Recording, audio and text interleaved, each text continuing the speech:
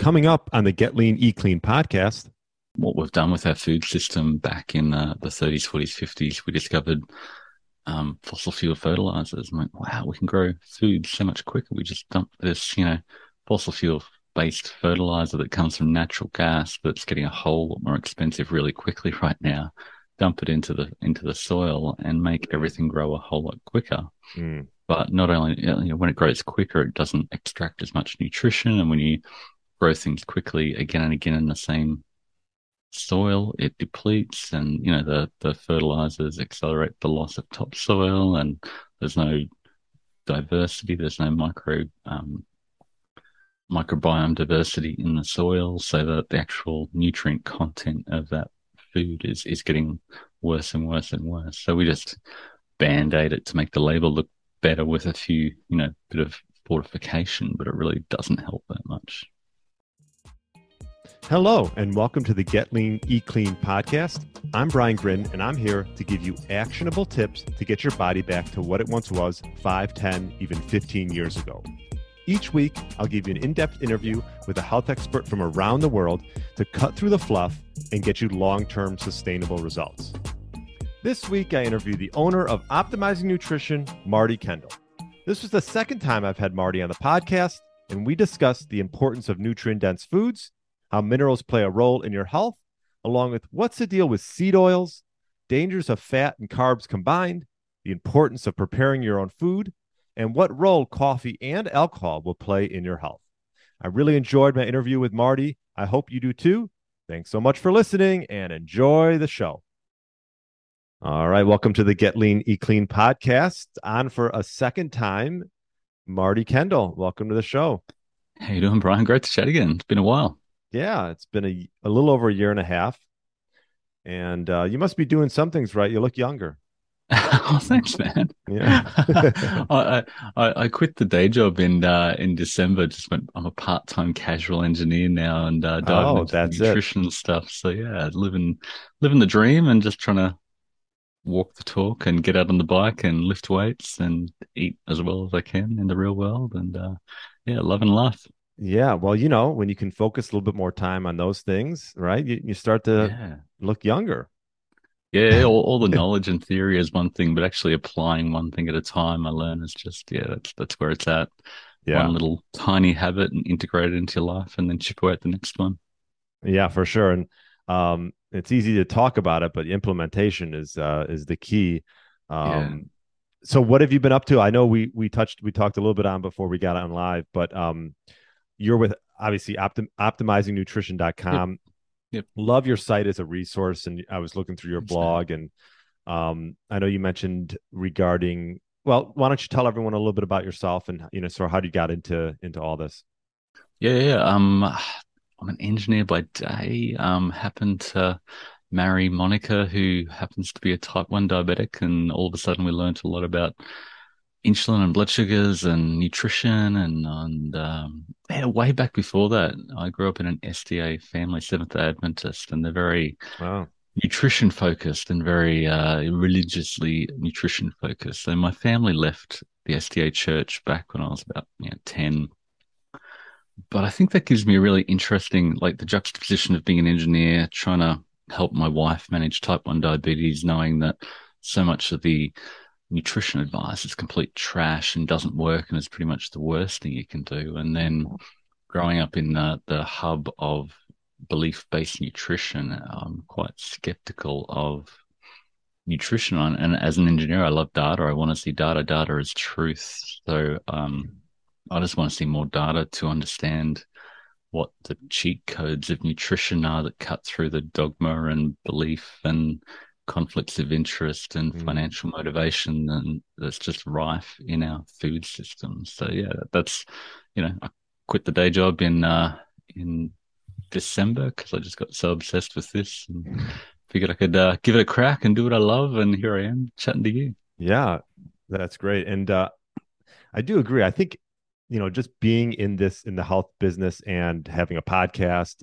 all about health and wellness, I mean, you can drive yourself crazy with all the different rhetorics that are out there regarding what to eat and when to eat. And it has me second guessing half the time what I'm doing.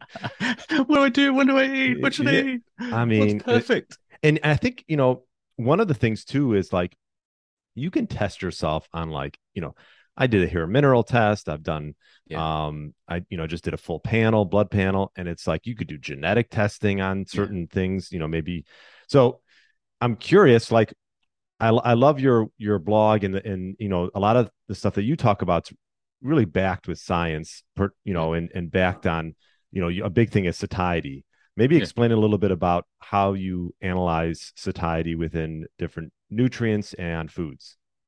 Yeah, I'm just going back to your point there about, there's so many things you can test and Yeah. everybody's got a test and then a magic supplement that'll cure that ill that you didn't know you had before you listened to that sponsored podcast. It's just crazy. Everybody wants to sell you, convince you you're sick and then fix you with their expensive one pill will Yeah. cure your ills. But yeah, no, I think one of the biggest things in nutrition, it's what you eat and when you eat to some degree, because if you're eating too often, you're eating too much, and what you eat and when you eat are definitely interrelated. But satiety is basically, I've been on a quest to understand what are the foods that make us satisfied and happy. What are the foods that our body needs that contain the nutrients we need to thrive. So really, the more I dig into it, I see that it's all about our body just keeps on eating until it gets enough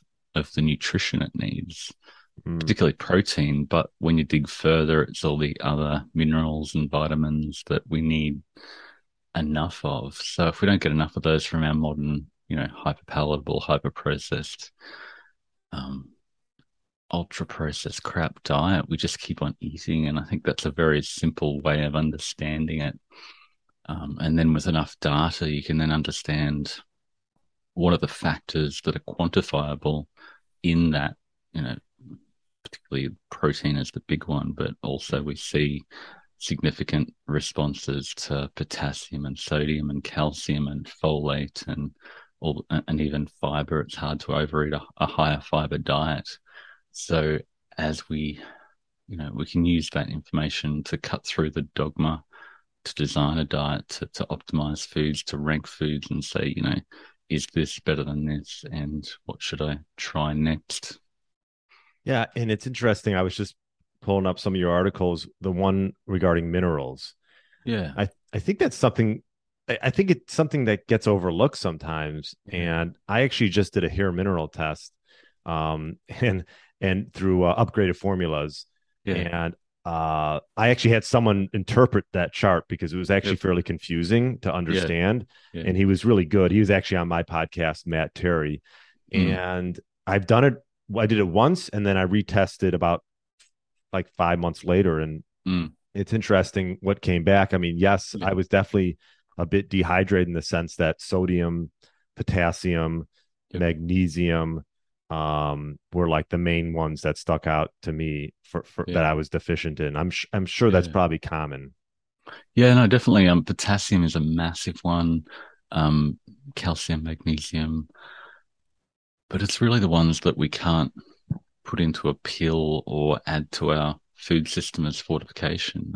We've got all these B vitamins that we add to everything, and iron and folate that we add to our food system. But it's really hard to supplement with potassium and sodium even, and like the amount of powder you have to ingest is massive. So you really need to find a way to get those minerals from your diet. Otherwise, similar to protein.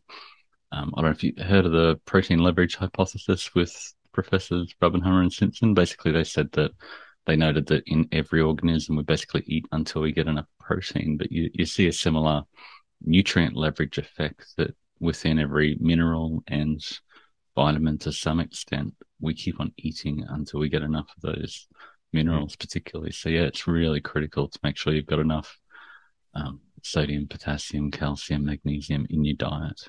Yeah, and are there certain, like obviously there's a big low carb craze with Yeah. with keto. I know you talk a little bit about on your blog. Yep. I'm sort of implementing actually more carbs into my Yep. diet. I've been pretty low carb and fasting for quite a while, and Yep. and I find that that adding in good nutritious carbs like whole Mm. food carbs, not I'm not going out and having pizza every night. Yeah.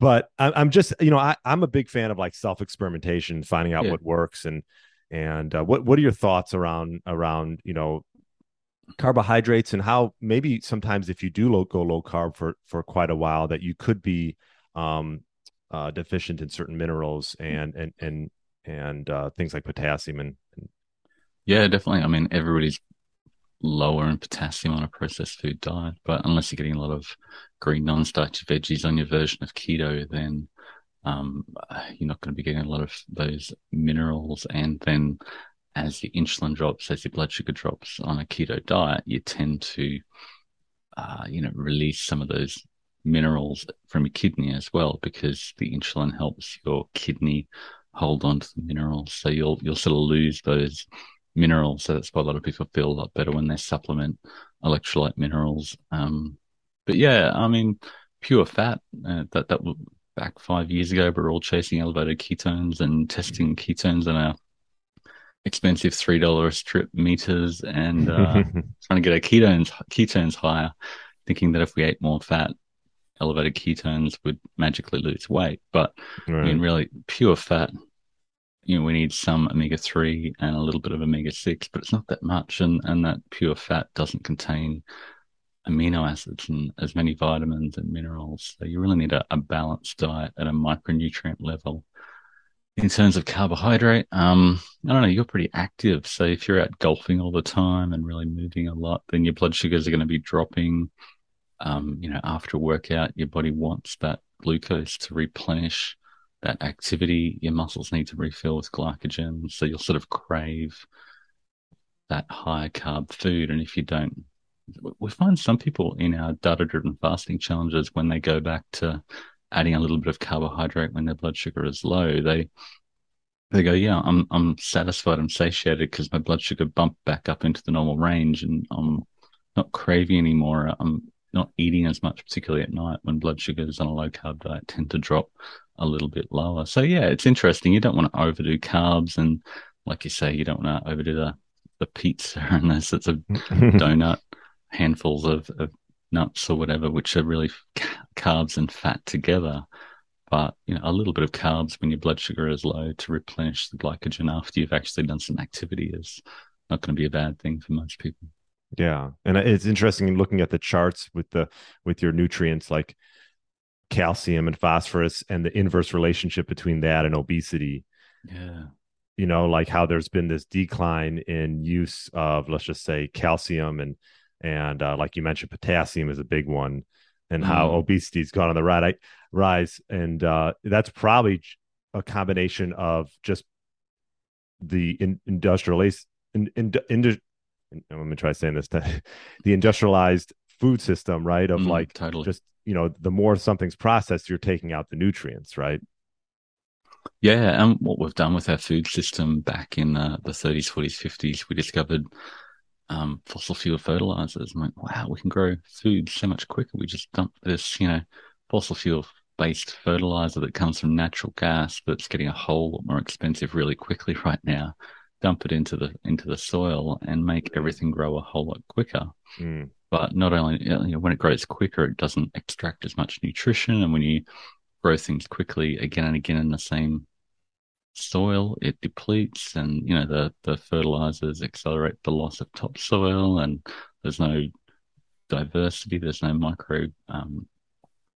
microbiome diversity in the soil, so that the actual nutrient content of that food is getting worse and worse and worse. So we just band-aid it to make the label look better with a few, bit of fortification, but it really doesn't help that much. Yeah.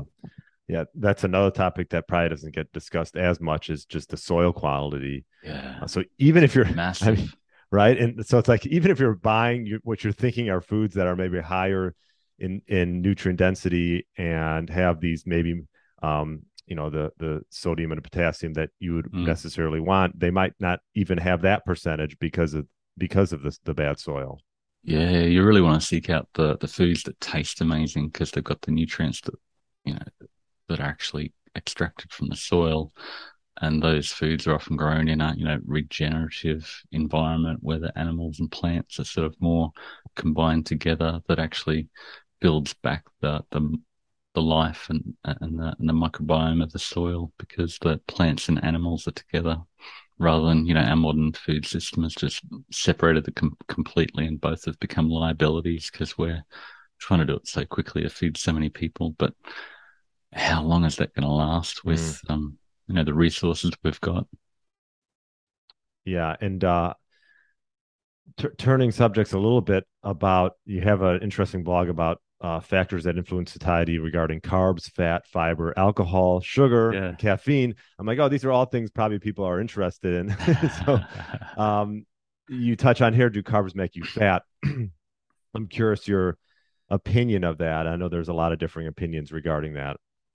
Yeah, short answer is no, as long as we're within the overall energy balance. But what happens when we overdo carbs, we overfill our glucose fuel tank. We get blood sugar goes up, blood sugar falls down below what we're used to. And at that point, we tend to have more intense cravings and make poorer food choices. So it's not really that the insulin is making us fat from that one carb meal. It's more that, hey, you get hungrier when your blood sugar crashes. So people who are insulin resistant, we in our challenges, we guide them if their blood sugar rises more than 30 milligrams per deciliter, 1.6 millimole after eating to dial back the carbohydrate just to get a more stable energy level. But swinging to the other extreme isn't great either. If you go all carbs are bad, even protein spikes insulin, so I'm just going to drink fat.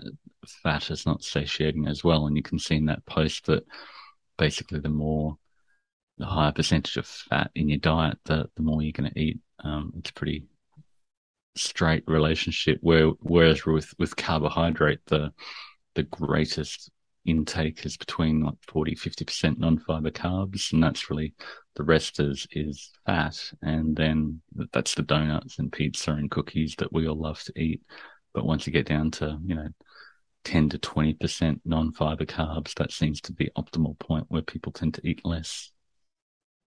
Okay. And what are your thoughts around vegetable oils? I just did a little bit of a I feel like the arrow's starting to point towards these over-consuming vegetable oils, these seed oils, and these high amounts of omega-6, linoleic acid, as it could be like the main target regarding obesity.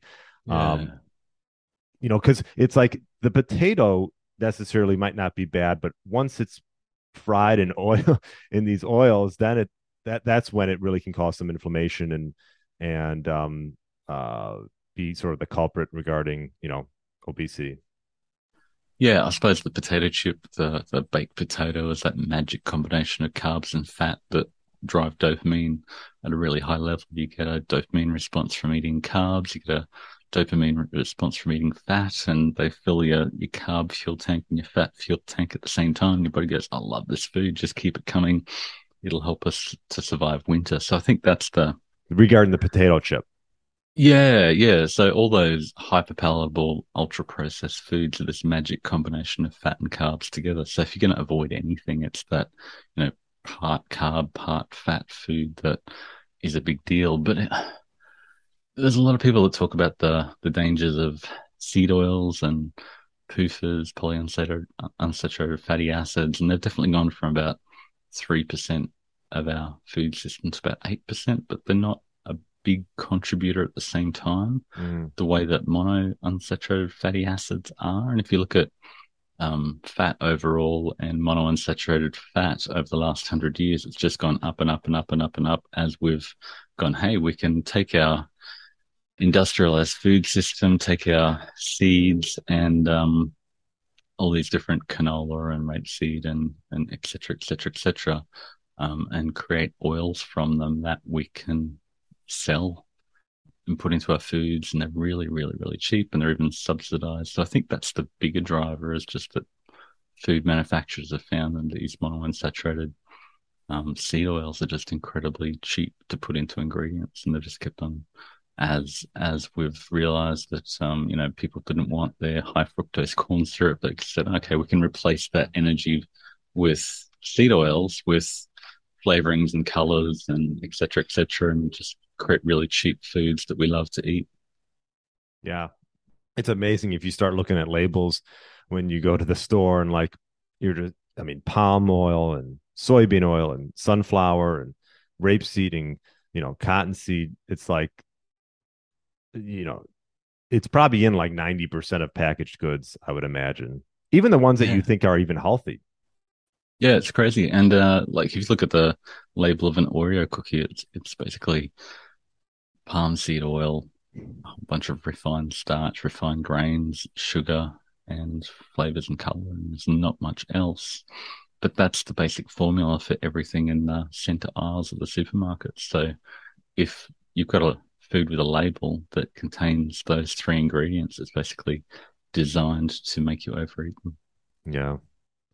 What type of good fats should people maybe look for when they're either cooking or eating, as opposed to these seed oils? Yeah, interesting question. Definitely omega-3 from fatty fish is something that most people don't get enough of. Yeah. Interestingly, our satiety analysis has indicated that cholesterol, as much as we've feared and demonized cholesterol, when we eat foods that naturally contain more cholesterol, we tend to eat less. So it's just crazy that going back to the SDA dogma and the whole food system dogma, they said you should fear saturated fat and cholesterol, and that eliminates most animal-based foods Mm. instantly. So therefore, buy our refined, ultra-processed agricultural products, thanks to the U.S. Department of Agriculture, who's promoting the products of agriculture. So, um, yeah, so it's just wow.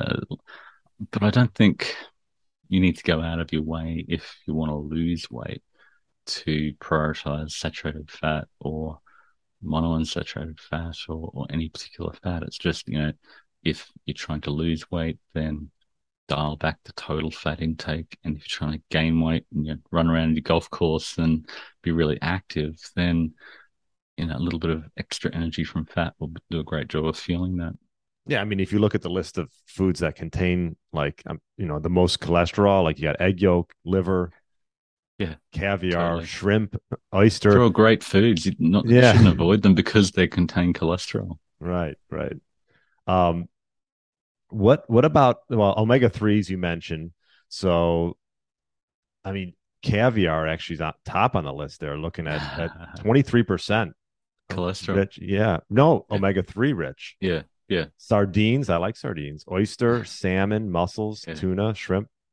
Yeah, they're all the foods that we're not getting enough of, and we're not getting enough omega-3. And the omega-3 to omega-6 ratio is crazily imbalanced. So, yeah, we're not absorbing our omega-3 that's so important for our brain because it is drowning in omega-6 seed oils from all Right. those refined, ultra-processed products. I also just did a little micro podcast on tips for eating out. What type of tips would you give someone that's eating out? Because I would imagine that restaurants cooking in these seed oils. Yeah. But I'm just curious, like what steps would you tell someone if they're eating out, what to do?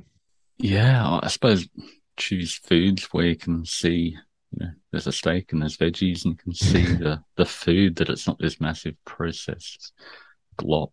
But it's fascinating when we go out. I've got two type 1 diabetics in the family now. My son got type 1 in December. Um, and you can see the added everything on the continuous glucose monitor instantly. And it's just like, this is just stuff is full of sugar and the vegetable oils. So yeah, it's much harder to eat well if you're not cooking at home and learning to Yeah. cook at home. So go out, enjoy yourself. A few meals out won't kill you, but if most of your foods are out and you're trusting other people who are making food for a price to give you your food, you're entrusting them with a lot, and it's probably going to be filled with cheap, refined products that aren't going to be great for you. Yeah. I think that's like that should be top of mind is preparing your own food. Mm, I can understand, people who have, obviously kids and they're busy and they're working, and it can be difficult sometimes when you're trying to get that meal in towards the end of the day and you're trying mm, to feed like five others. mm. I always say, if the best thing to do is just to try to make something like big, like on Sunday, Yeah. right? Yeah. Do a big batch cook and pre-prepare, and then you're limiting all that decision fatigue through the week. What am I going to eat? Well, I've got a salad that I made five of on the weekend, and I can just, when I'm in the office, you can take the salad and throw some canned tuna or whatever you like on it, and then you get a great meal or leftovers, and yeah, cook up Yeah. big at home. Yeah, that's a good point. I think when you're like decision fatigue, when it's towards the end of the day and you have limited options, I think that's when bad Mm, things can happen. totally, totally. And like you said, like I have an Instant Pot and don't use it as much during the summer. We tend to grill and do things like that are outside, but like the Instant Pot for the winter, I mean, you can make a lot of food Mm, and yeah, it can last a long time. I've been looking into an air fryer. I yeah, don't know they're if you great. do you have one? Okay. Yeah, yeah, Yeah. we use it for the kangaroo patties and just about everything. The oven's broken at the moment, so we use the air fryer all the time. It's just a And, great way to and have. so how does it work? How does it cook it? I'm just Oh, it just it's forces like hot air magic. over it. And the it's on a grill sort of thing, so the fat falls through it, so it Uh, comes out a whole. You don't have to add a whole lot of extra fat, okay. which is Interesting. good if you're Yeah. trying to. If your goal is weight loss. I mean, you can probably make almost anything on that air fryer, right? Mm. Yeah, they're great. They're great. We use it a heck of a lot. At least the wife uses it a heck of a lot. She's the amazing cook. I do the numbers with the food. Oh, she's the cook. Okay. Nah, she's amazing. Very lucky. Well, let's talk about two vices that a lot of people have: Yeah. alcohol Yep. and caffeine. Oh yeah. I was pleased to see that caffeine. When a lot of people in our challenges go, oh, my blood sugar went up. Is the after my morning coffee? Is that going to spike insulin and make me fat, etc., etc. So, but it was interesting to see in that analysis with about 20,000 days of data from the optimizers that people who had a higher caffeine intake per calorie tended to eat fewer calories. So, it's not like caffeine's making you hungrier. Obviously, if you're having caffeine all through the night and your sleep is trashed and you wake up the next Right. day and you're having the coffee and the bagel to pick you up, that's not going to be great. But, caffeine is largely not a bad thing. And there's other beneficial things in coffee. So yeah, don't necessarily fear the caffeine and enjoy your caffeine. Alcohol is, yeah, that was interesting analysis. Basically, when we're inebriated, we're disinhibited and tend to eat more. We're it's often with friends and we're celebrating, and we just tend to make poorer food choices. So I don't think alcohol as a fuel is a bad thing, other than it's basically pure empty calories. But we just tend to be more lax with our diet and tend to overeat. So yeah, the analysis showed that as the alcohol increases, we just tend to eat more. And yeah. Yeah, and that seems to make sense. I mean, so would you say if someone has a glass of wine, like you're talking about getting inebriated, but what about someone that just has a little bit every night? Did you find with your research anything regarding Yeah. that? I mean, a little bit of wine is probably not going to be a biggie. And it interestingly drops blood sugars when my wife enjoys wine. I actually don't tolerate alcohol very well and feel a bit trash the next day. But Well, yeah, I'm like the same way. when my wife has some wine, you actually see her blood sugar drop because the system holds back all the stored energy, including the glucose, to allow that alcohol to be burnt off first. So you just got to understand that it's empty calories. It's a recreational Right. thing. It's not going to provide you with nutrition, and it may make you a little less disciplined with the rest of your diet. And your habits may not stick as well at that point. Yeah, very true. Yeah, my wife likes to drink wine almost every night, and I'm like, I don't do well with alcohol. I don't know. Yeah, me too. She seems to handle it fine, but yeah, I enjoy the taste occasionally, but the Right. next day I'm always like my brain is not quite as sharp, and it's like I miss thinking really clearly. Can bring that back. So Hmm. for me, that's valuable. So I try not to indulge too often. Yeah. No, I hear you. I know you touch up quite a bit on protein, Yeah, and I don't know if it's a highly debated thing. I think in some circles it is. I've had quite a bit of protein individuals on here, like Dr. Don Layman, has yeah, I been heard that. That studying was it. good interview. Yeah. Oh, yeah. It was great. And he talked about the importance of amino acids and Mm. in particular leucine. And I'm just curious your take on protein intake and amino acids. Yeah, I mean, I really liked his comment that rather than seeing protein, we need to Hmm. see it as the individual amino acids, and they definitely all have a different role, and you need enough of each, and different foods have a different amino acid profile, and that's where the animal-based foods and the whey protein tend to have a better outcome, that they tend to be more complete protein source, so you're going to get all the amino acids you need in that protein. But largely, if you're getting enough absolute protein, you're going to be okay. So if you're getting 30% of your diet from protein, 30% of your calories from protein, you don't really need to worry too much about the minutia. But Right. when it comes to protein as a macronutrient, it's definitely the most satiating factor in your diet to increase your protein percentage. That's not necessarily more protein in grams. It might need to prioritize protein, but it's more a matter of thinking about, let's dial back the carbs, let's dial back the fat, and prioritize protein. Make sure I'm getting enough protein, and that increases the protein percentage. It's not about eating more butter or more bacon or more donuts to get your protein, because there's very little protein in that. You just have to progressively change your protein sources to just bump up your protein percentage slowly, but not too quickly. If you go too quickly, your body says, "Hey, I needed some energy. Give me some energy." And this protein is really hard to convert to energy. So I'm going to have some mega carb cravings after a few days of 50% protein. So it's like, work out where you are now. Are you taking 20% protein? Let's go for 25. Once you're happy with that and can sustain that for a week, let's go to 30% if you're trying to lose weight. And people just go, "Hey, this is great. I'm not hungry. I'm not thinking of food all the time. I don't have to think about restricting. I'm actually satisfied. I'm satiated, and I'm not having the same cravings at the end of the day." Mm. Yeah, it's interesting. You talk about it a little bit on your blog, and you show a picture of a piece of salmon and a donut, and they each have the same amount of calories, right? So Yeah. they should just do the same thing, right? Yeah, they're totally different in your body, and they have totally different satiety responses, different protein, different mineral, different vitamin content. And just because the donut might have a few fortified extra synthetic supplements thrown in that to make the label look better doesn't mean it actually gives you the same effect, especially all the other nutrients that we don't quantify that are probably beneficial in whole food. Yeah, I think that's why there's a camp of the calories in, calories out. I just think that's too much of a simplified view of it. Yeah. What's your take on that? Oh, great question. Yeah, I mean, I'm an engineer, so I believe in energy balance. I believe in the laws of physics.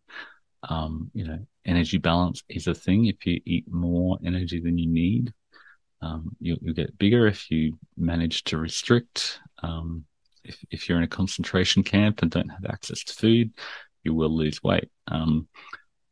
But just simply counting calories and setting a limit, saying I went online and got the target from a calorie counter, a macro calculator, and I'm just going to try and sit under that limit. It just drives you mad eventually. If you don't change what you eat, if you don't manage the macros and what you eat, what you're really trying to do is dial back the carbs and fat while getting enough protein. So if you want to use the glucose in your blood that's building up and you're getting type 2 diabetes, if you want to get rid of the muffin top around your belly, but just extra fat, you need to dial back the carbohydrates in your diet and the fat in your diet as well, while still getting protein and nutrients. Otherwise, your cravings will drive you mad. And when push comes to shove, your instincts, your lizard brain always win out. So our brain's a really metabolically hungry organ and wants a whole lot of energy.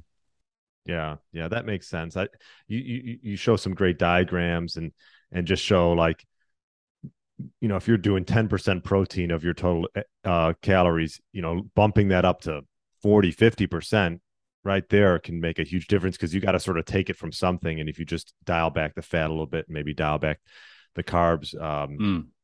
that can make a profound impact. Yeah, totally, totally. Yeah, and most people are down at the 15% protein. 15% is the average protein percentage, which also aligns with the maximum calorie intake. But if you just go from, like I said, where are you now? Let's bump it up just a little bit. If you make great progress, if you're losing it between 0.5% and 1% per week, tick, don't change anything. But if you stall out and need to dial it in a little bit more, let's dial it up to 20% for this week. And that's what we do in the macros masterclass. And it just helps people to lose weight at a sustainable rate that doesn't drive them crazy from a lack of energy that is unsustainable. Yeah, well, that's a good point.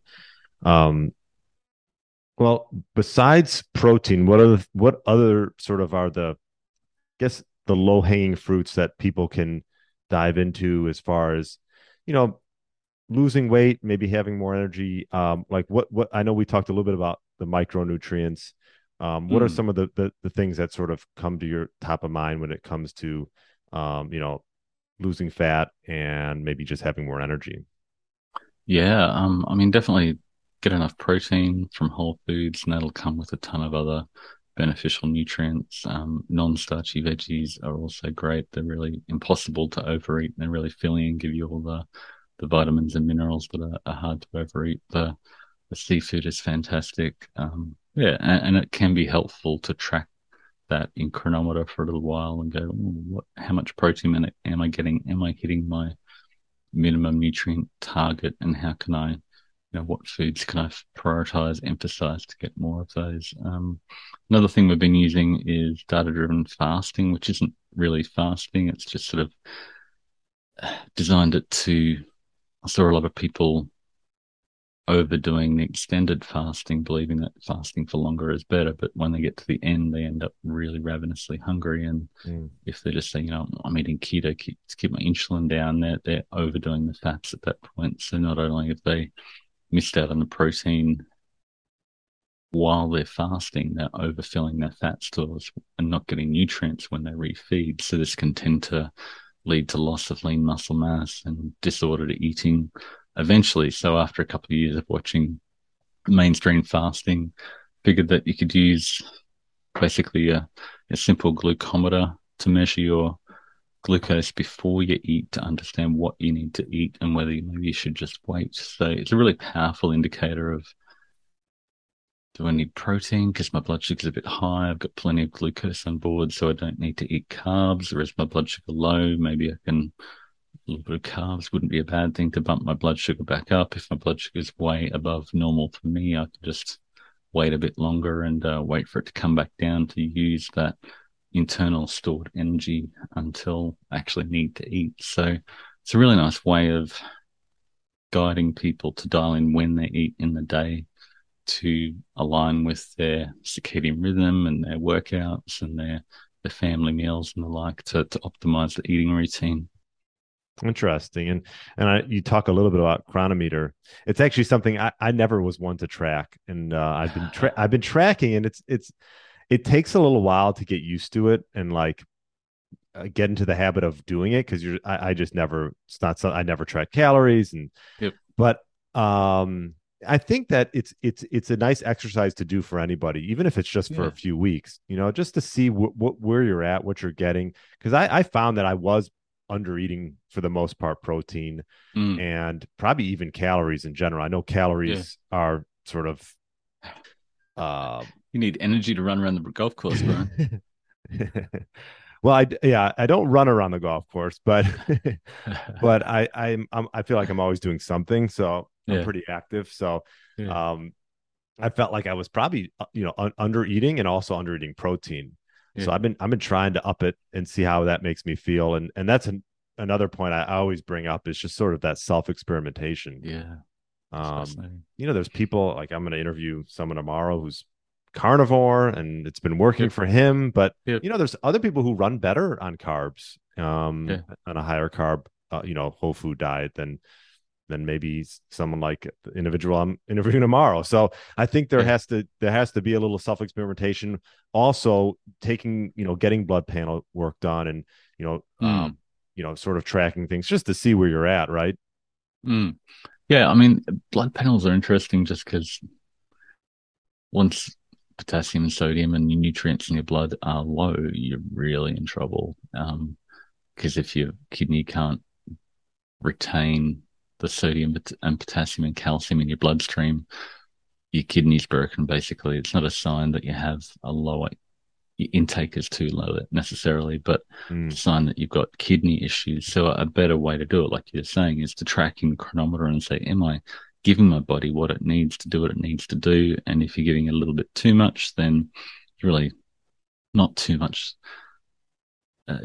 too much micronutrients from whole foods. It's not really a thing. right. If you get too much, your body will just flush it out and say, thanks for that. I didn't need it. But you really need enough of all those micronutrients to make sure you can do everything your body wants to do, everything it needs to do in the short term and the long term, which is really important. I think a lot of people are just getting enough to survive and they feel okay, but the body doesn't have enough micronutrients to prioritize the long term repair mechanisms that are critical for long term survival. But yeah, the do I need carnivore or plant based? It's all fascinating, and different people seem to thrive, and that's been fascinating for me to say. Yeah. What are the common elements? And for the carnivores, that's great because they're getting heaps of bioavailable protein. So it works like magic. But then you got Paul Saladino now adding Mm-hmm. honey and Fruit. whatever else because he needs that glucose to be really active and fuel his activity. And yeah, so Right. fascinating to watch the belief-based dogma in the nutrition scene and go, what's common to all of these people? What do they actually need from their diet? Why is it working for them? Right. Yeah. I tend to like try not to be dogmatic on like my podcast and try to just bring guests and let other people make their own decisions. Yeah. And I don't think, and like even like with Paul Saldino, I give him credit because came out with a book and full Mm, on carnivore, and realized that he was having I think poor thyroid, um, mm, and maybe adrenal uh fatigue, but whatever it was, adding back the fruit and the honey, I believe he added back, really has mm. helped him, thrive. So Yeah, yeah. And everybody's on their own journey, and it's interesting to experiment. yeah. Well, this was great, Marty. What any lasting tips? I know you're at optimizingnutrition.com and I get your emails, so I know you have like you have a great blog, so definitely check that Thanks, out. man. What do you have going on as far as I know you have the data driven fasting and you have some micros and macros classes. What Yeah. can people learn about? Yeah. Yeah, yeah. Data-driven fasting challenge, just using your glucose to guide when you eat, and that's been fantastically popular. People just love the simplicity of just checking their blood sugar before they eat to validate their hunger. And yeah, then we've got the macros and micros class. Dialing in your macros sounds simple, but it's actually quite complex for a lot of people. So just to guide people to track what they currently eat and just nudge that in the direction that they need to go Mm, for a few weeks. And like, as you said, tracking sucks forever, but occasionally doing it for a month, learning about your diet, adding new foods that work for you can be really helpful. hmm. And then you can live in the free world without it because you understand what actually works for your body. And then with the micros masterclass, which takes that to the next level to help people dial in all their micronutrients and assess what their current intake is and what foods and meals will help them fill in their priority nutrient gaps, which is that the people that dive into that love it. And it's completely fascinating. So I think hopefully that's the next frontier of nutrition. That's the common element that works for everybody. Everybody who's thriving is getting all the nutrients they need from the food, and everybody who's not thriving is probably under eating nutrients and having to overeat food to get those nutrients that they need.